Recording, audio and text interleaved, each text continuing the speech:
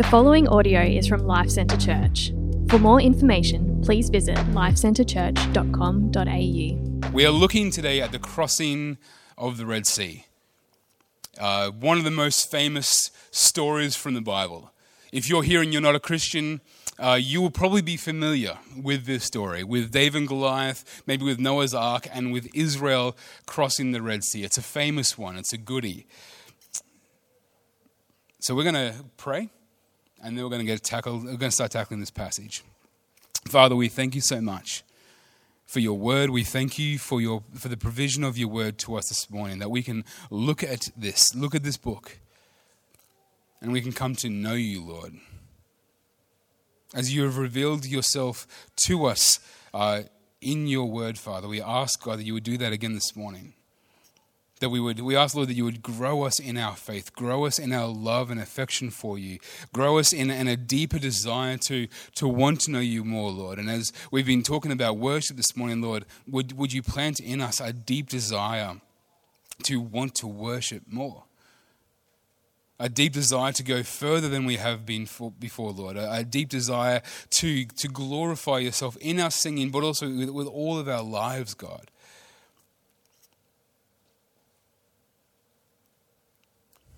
Holy Spirit, we know that when you come and speak to us, you speak to us as nobody else does.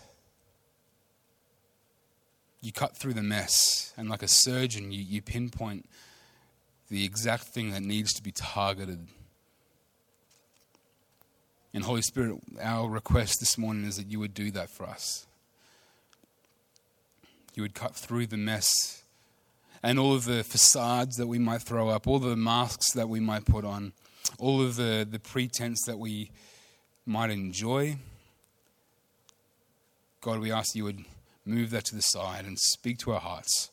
Change us this morning and make us more like you. Amen. Around 5 or 6 weeks ago, a buddy and I climbed Mount Biwa. Has anybody here climbed Mount Biwa before? You know it? Yep. It's about 556 meters high. And we started climbing this mountain. It was a Saturday morning, good weather. It was going really great.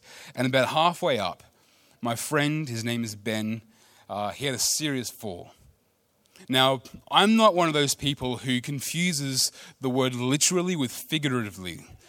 So you know how there's people who are like, they saw a bird and they say, I literally almost died? No, you didn't literally almost die. You literally saw a bird and you figuratively almost died. My friend Ben fell down this part of this mountain and he literally almost died. I don't say that sparingly. It was terrifying.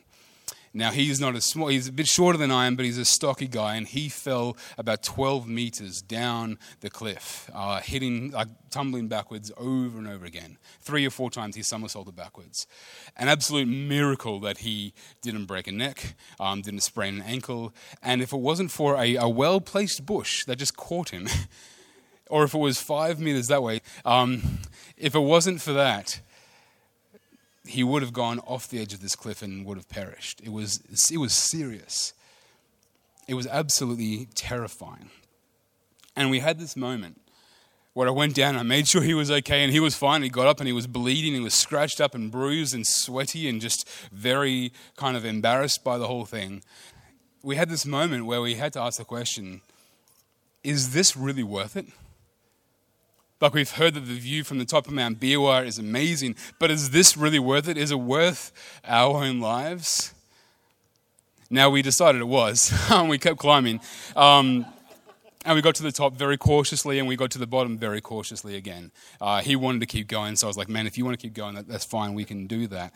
But is this worth it? Is a question that we often will ask when we're confronted with something big in front of us. So we might ask, is this worth it when the alarm goes off at 5 a.m.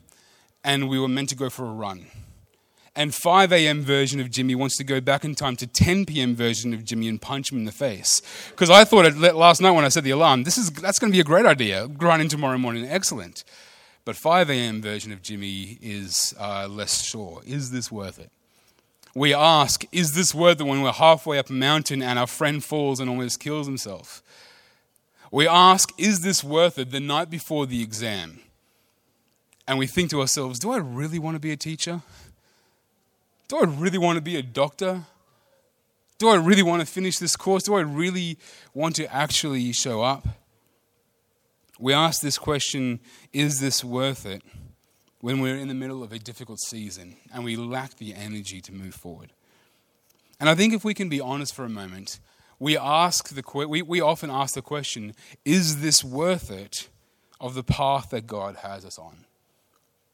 The pathway of discipleship is one that is littered with trials and difficulties and afflictions. It is by no means an easy road, and we will likely find ourselves asking often, is this worth it? We might ask, is this worth it, when we come face to face with the secular worldview around us? We might ask, is this worth it, when our kids are treated differently because they go to church? We might ask, is this worth it, when the culture around us seems to be only becoming more and more hostile towards people of faith? And today in Exodus, God's people hit upon a really significant obstacle, and they ask, is this worth it? The Israelites are free. God has rescued them, but it's not long before their future is suddenly thrown into doubt. And they ask, is this worth it? The answer that our text gives us is what I'll call the main point for today. The answer that our text gives us is, God is awesome. Look at what he's done for us. God is awesome. We can trust him with our future. God is awesome. God is awesome. Look at what he's done for us. God is awesome. We can trust him with our future. God is awesome. So just to set the scene, and we're looking about halfway through Exodus 13 to about halfway through Exodus 15. That's the ground we're covering this morning. Pharaoh had just let the people of Israel go free. And they're on their way out of Egypt, following God as he was with them in a pillar of cloud by day and a pillar of fire by night. God led them to a place called Pi-hahiroth, in between Baal-zephon and the Red Sea. Now, exactly where these locations are is either unknown or it's disputed, but what is clear here is that this is not a good position for Israel to be in. They're stuck. And it kind of looks like they have no idea where they're going.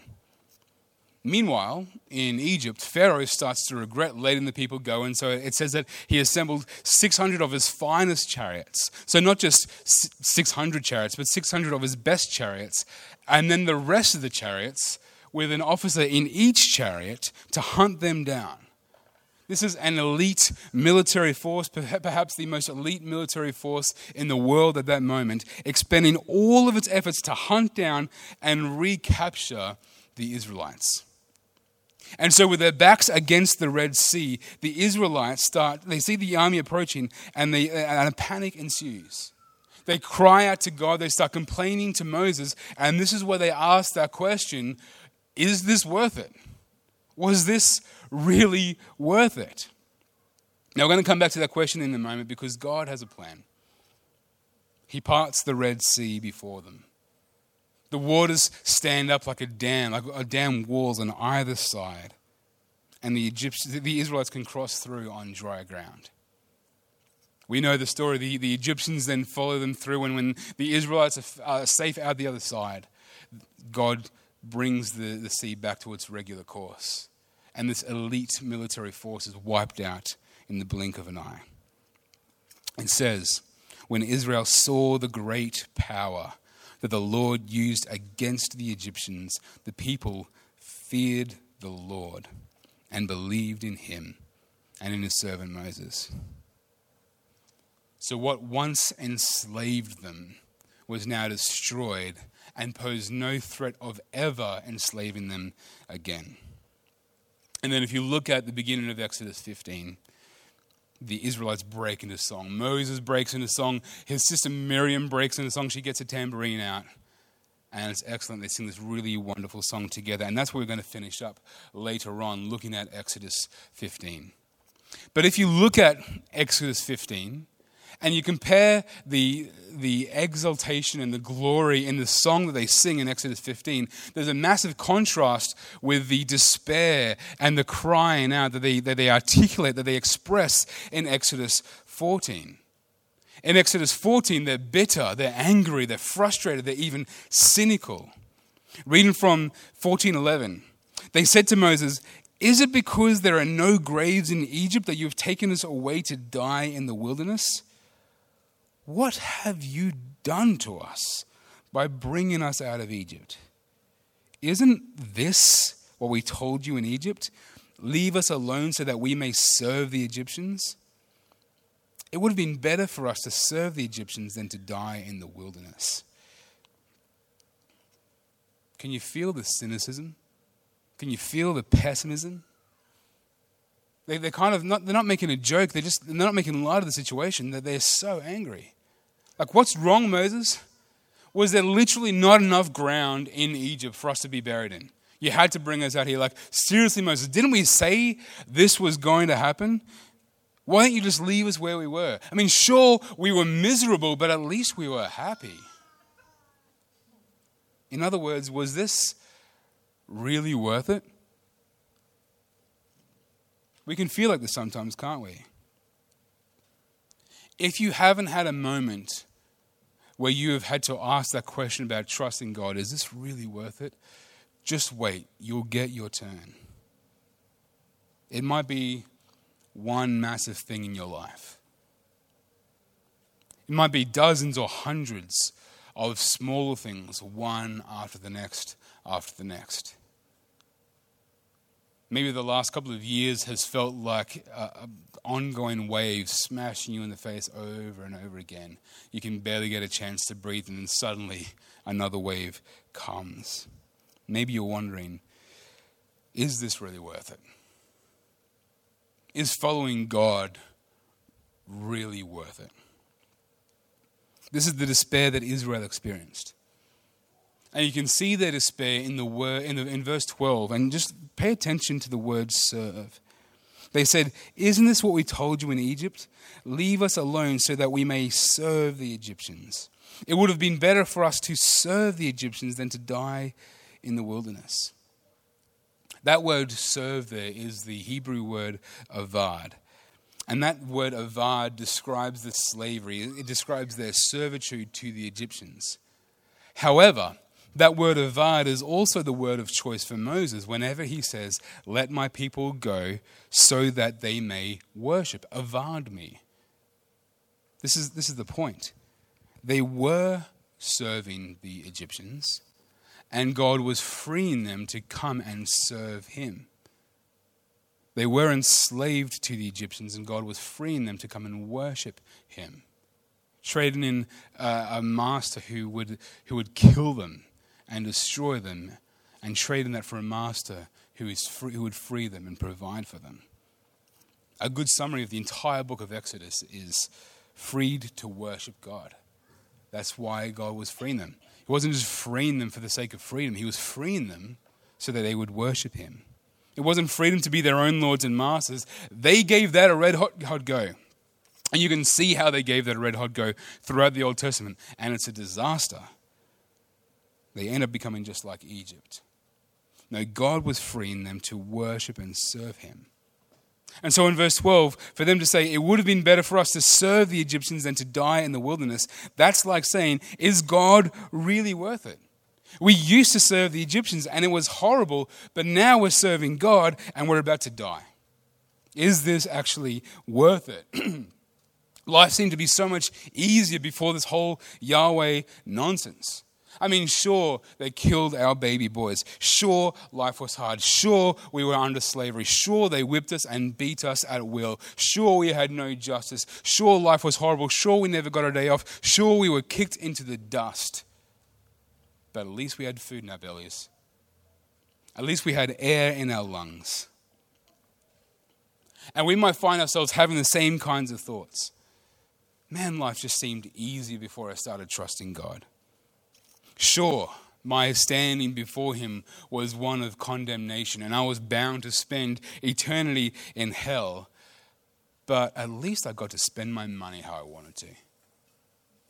At least I got to think of myself all the time. At least I didn't have to worry about sharing my faith with other people. At least I didn't have to worry about what some people might think of me because I trust in Jesus.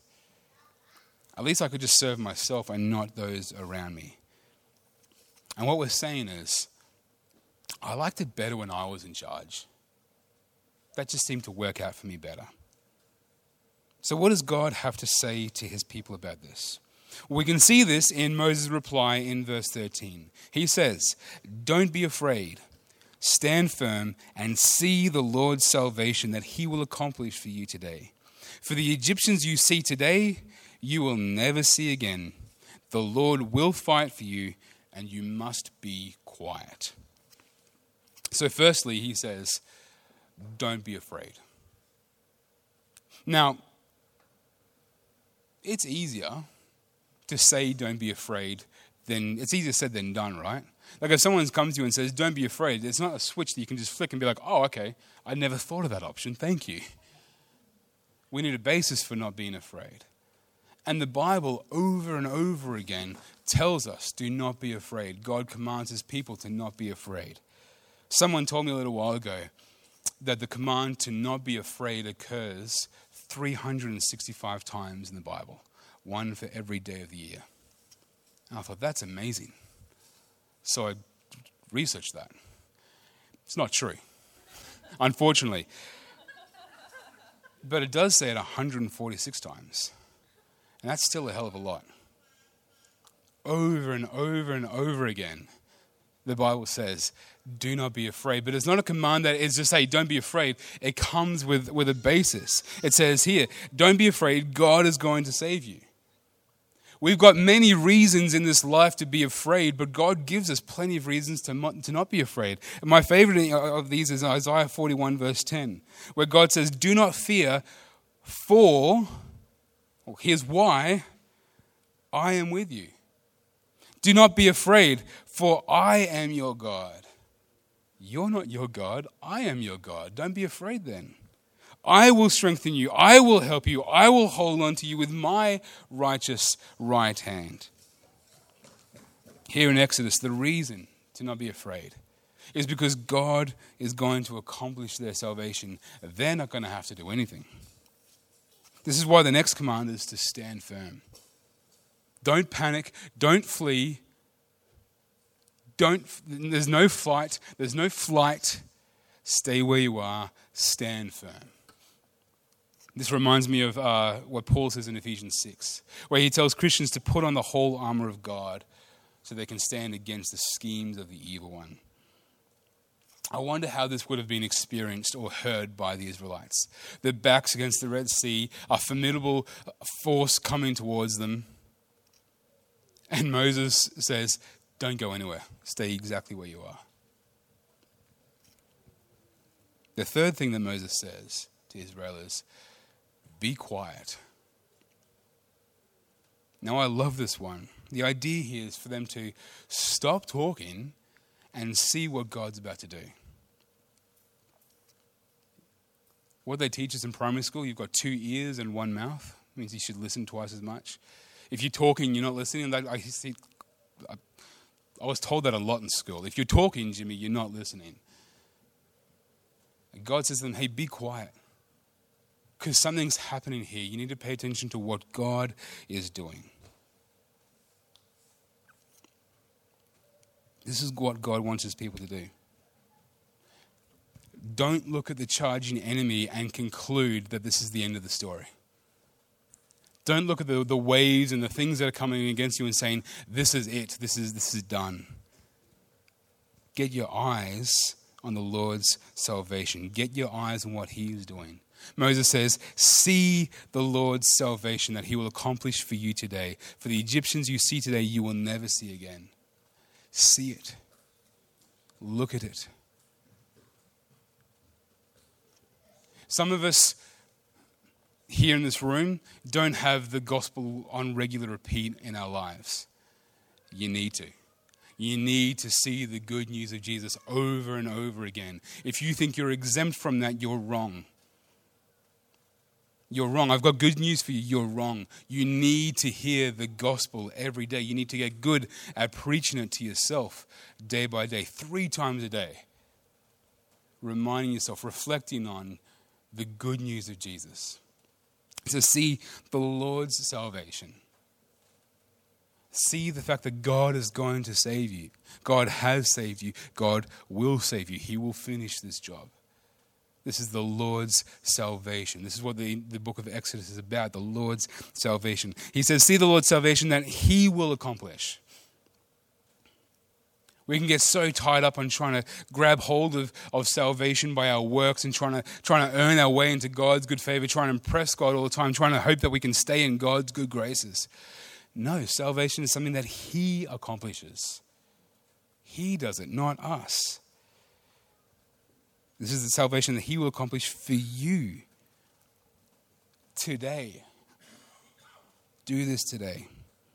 See, the Israelites needed to zoom out and see the full panorama of everything that God was doing. They needed to get their eyes on the Lord's salvation that he was accomplishing. And the message for us is the same. We need to get our eyes on the salvation that God has accomplished for us in Jesus Christ. This means getting our eyes fixed upon the good news of Jesus, that because of him, our sin has been dealt with. God has put all of our guilt and our shame onto Jesus, and he absorbed it all. Jesus drank down the entire wrath of God, and he left none for us. If you are in Christ and there is no judgment awaiting you, Jesus drank that cup dry. It's his. Your guilt is now his. Your shame is on him. Your sin is now on him. And he has credited us with his righteousness. That's the gospel, folks. 3 times a day, minimum. Get your eyes on the Lord's salvation. Romans 5 says this in verse 2. We have obtained access through him, that's Jesus, by faith into this grace in which we stand. So our footing is in the grace of Jesus Christ. If you're in Jesus, if you're here, you're a Christian, it means your foundation of your life is grace, the unmerited favor of God. That whatever else is going on for you right now, your truest reality is that you stand in grace. Your truest reality is that the foundation of your life is the grace of God. We have access now to God through Jesus, by faith, into the grace in which we stand. And then it goes on and says, and we rejoice in the hope of the glory of God. Our hope in this life is in something that we do not yet see, but we know to be a reality. Biblical hope. See, the word hope sometimes feels a bit weak. Like, I hope it won't rain tomorrow. We have no idea what's going to happen. Biblical hope is a lot more sure than that. Biblical hope is kind of like a present under the Christmas tree, and it's got our name written on it. Now, we don't know the contents of it fully. We don't fully see it. But our name's on it. And we can see the shape of it. We can see the size of it. We can pick it up and feel the weight of it. And we know that there's going to come a day where we will get to open that and it's going to be ours. And Christian hope is like that. We know that we can put our trust in God, and even though we don't fully see him yet, we can trust in God. Our hope can be in God. And Paul says, we hope in the glory of God. Our hope is that God is going to glorify himself. That's our hope. Our hope is that God is going to glorify himself, and he does that through the redemption of sinners, making them more and more and like his son, a task that will be completed when we enter heaven and we are glorified ourselves. And God is going to be glorified. God is going to do that. God glorifies himself, and that is good news for us, because if God's going to do that, that involves us. That includes us being brought into heaven with him. That is our hope. Friends, we've got to zoom out. We've got to get that perspective, that kingdom perspective. Don't look at the chariots that are coming towards you. Don't look at whatever you're facing this week. See it, but also see it in light of the grand spectrum of everything that God is doing. See it in the light of everything that God is doing. For many of us, our hardest days are still in our future. I would say for most of us, our hardest days are still in our future.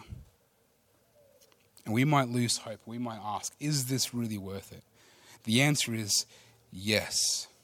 because God is at work to achieve and accomplish something far bigger and grander than we can ever expect. And this is why in Moses' command to God's people, there's a really strong future aspect to this. The Israelites need to zoom out so they can see the full gamut of everything that God was up to.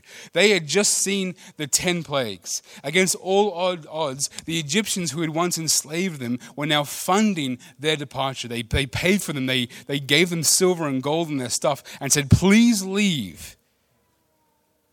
If God had done that for them, of course God was going to finish what he started. They were to see the Lord's salvation, which he would accomplish. And getting clarity on what God has done for us in our past and what he has promised to do for us in our future, that frames the way that we handle today. If we lose sight of what God has done for us in Jesus Christ, and if we lose sight of what God has promised to do for us in our future that is guaranteed, we will despair of today. Today will make no sense.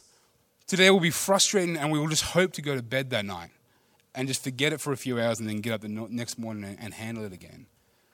But if we keep our eyes on what God has done for us in Jesus, and if we keep our eyes on what he has promised to do for us, the guaranteed future hope of glory, then that will help us handle today. We'll celebrate what happens today. So how do we do that? How do we keep our eyes on what God has done? How do we keep our eyes on what God has promised to do? The answer that we receive in our text, believe it or not, is worship. God freed his people to worship and serve him. Throughout this time, God had been flexing his power and displaying his glory so that they would know that he was God. And then this finally comes to this point after they cross the Red Sea. God says to Moses, stretch out your hand across the ocean and return to its course. It says from verse 28, the waters returned and covered the chariots and the horsemen. Of all the host of Pharaoh that had followed them into the sea, not one of them remained. But the people of Israel walked through on dry ground through the sea, the waters being a wall to them on their right hand and on their left. Thus the Lord saved Israel that day from the hand of the Egyptians, and Israel saw the Egyptians dead on the seashore. Pay attention to that detail. They saw their bodies. They saw the Egyptians dead on the seashore. When Israel saw the great power that the Lord used against the Egyptians, the people feared the Lord and believed in him and in his servant Moses. They had finally left Egypt. God had dealt with their enemies. And when they saw all of that, they worshipped. And then we can move into Exodus 15, where we get this worship song. We get the words of the content of this worship. And we're going to walk through Exodus 15 quite briefly. But I could sum it up with these words. God is awesome. Look at what he's done for us. God is awesome. We can trust him with our future. God is awesome. It's a song. The chorus is God is awesome. It comes up 3 times. These 5 refrains, in the beginning, the middle, the end, finishes. God is awesome. Different words each time, but God is awesome. Deals with our past, deals with our future. So I'm just going to simply read out Exodus 15, verses 1 to 18, and make some comments as we go. It says, and this is the God is awesome, the first chorus. I will sing to the Lord, for he is highly exalted. He has thrown the horse and its rider into the sea. Now, you probably won't sing that song on a Sunday morning normally. The Lord is my strength and my song. That one's more likely. He has become my salvation. This is my God, and I will praise him. My Father's God, and I will exalt him. The Lord is a warrior. The Lord is his name. God is awesome. As Israel stands on the eastern shores of the Red Sea, looking back at the turbulent waves as the waters come crashing down, they recognize that God had become their salvation. When they had previously grumbled against God's salvation, they now see that he is their salvation. Not just what he did for them, but he himself was their salvation. See, our hope is not just in what Jesus has done for us. Our hope is in the person of Jesus. Our hope is not just a transaction that we make and we go, thank you very much. It's a pleasure doing business with you, Jesus. You can have my guilt and I'll have your righteousness and I'll see you in heaven. No, he is our salvation. We were created to have a relationship with God. It's not just about what God has done for us, it's about who God is. And can I encourage you, wherever you're at in your relationship with God, grow in that. Seek God out. Seek God. As I talk about the idea of having a relationship with God, I know for some of you, your heart just sank a little bit. Because you know deep down that your relationship with God is not probably where you want it to be or where you feel like it should be. And you come to church on Sundays and you kind of try to put on a bit of a show and you know the right answers at Life Group to kind of keep people off your back. But deep down, you know, oh, it's not great. If that's you, don't despair. You're not alone. You're in good company. Seek God. Just turn to God and say, oh, God, I want to have a relationship with you. I want to grow in my knowledge of you. This is our God and we will praise him. Our God is a warrior. He is the I am. That is his name. Then it moves into the second refrain. Look at what he's done for us. This is the past aspect. He threw Pharaoh's chariots and his army into the sea. The elite of his officers were drowned in the Red Sea. The floods covered them. They sank to the depths like a stone. I find it absolutely incredible. This elite military force, huge, took God a second to destroy them. Just lured them into the sea and wiped them out. Lord, your right hand is glorious in power. Lord, your right hand shattered the enemy. You overthrew your adversaries by your great majesty. You unleashed your burning wrath. It consumed them like stubble. The water heaped up at the blast from your nostrils. The current stood firm like a dam. The watery depths congealed in the heart of the sea. The enemy said, I will pursue. I will overtake. I will divide the spoil. My desire will be gratified at their expense. I will draw my sword. My hand will destroy them. Some of you know too well the temptation of sin. You know too well the voice of the enemy against you who wants to divide the spoil, who wants to pursue and overtake you. You feel that deeply. Read verse 10. But you blew with your breath and the sea covered them. They sank like dead in the like lead in the mighty waters. God destroyed Pharaoh and the Egyptian army, which meant that Egypt no longer posed a threat to Israel. They no longer have to look over their shoulder or fear what might come from their past. They saw their bodies dead on the seashore. And because of the finished work of Jesus Christ, we no longer have to look over our shoulder or fear about the slavery of sin and worry that it might come for us. In Romans 8, Paul says, there is no condemnation for those who are in Christ Jesus. There is no condemnation. If you are in Jesus Christ, then right now you are standing on the eastern shores of the Red Sea and your enemies are dead on the shore. Your sins no longer condemn you. Back to the chorus. God is awesome. Lord, who is like you among the gods? Who is like you, glorious in holiness, revered with praises, performing wonders? You stretched out your right hand and the earth swallowed them. With your faithful love, you will lead the people you have redeemed. You will guide them to your holy dwelling with your strength. And you can start to see the transition from past tense to future tense in this refrain. But the key thing here is that we can point out is God's faithful love. God will lead the people that he has redeemed. Whatever you are facing today or this week, if you are in Christ, then you have been redeemed by Jesus at the cost of his life. And if that's you, you are assured that God will lead you. How does God lead us? By his faithful love. God helps us make sense of our today. Whatever we're facing, we can make sense. God helps us make sense of what is going on as he leads us by his faithful love. Finally, we can trust him we can trust him with our future. When the peoples hear, they will shudder. Anguish will seize the inhabitants of Philistia. Then the chiefs of Edom will be terrified. Trembling will seize the leaders of Moab. All the inhabitants of Canaan will panic. Terror and dread will fall on them. They will be as still as a stone because of your powerful arm until your people pass by, Lord. Until the people whom you purchased pass by.